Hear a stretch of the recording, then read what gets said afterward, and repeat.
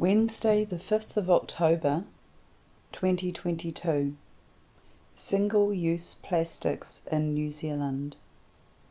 On the 1st of October, new regulations came into effect.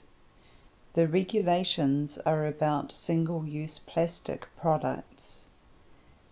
In the past, we used to call these products disposable, meaning that you can use them once and then throw them away. But now people understand how bad this is for the environment. Making the products causes pollution, and they are very difficult to recycle. They break down into tiny particles that pollute the oceans and soil. It is not truly possible to dispose of them. A few years ago, the New Zealand government banned single-use plastics from being used for shopping and takeaways.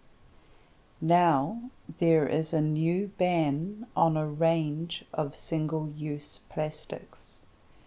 PVC and polystyrene containers have been banned and have to be replaced with things made from paper or recyclable plastics.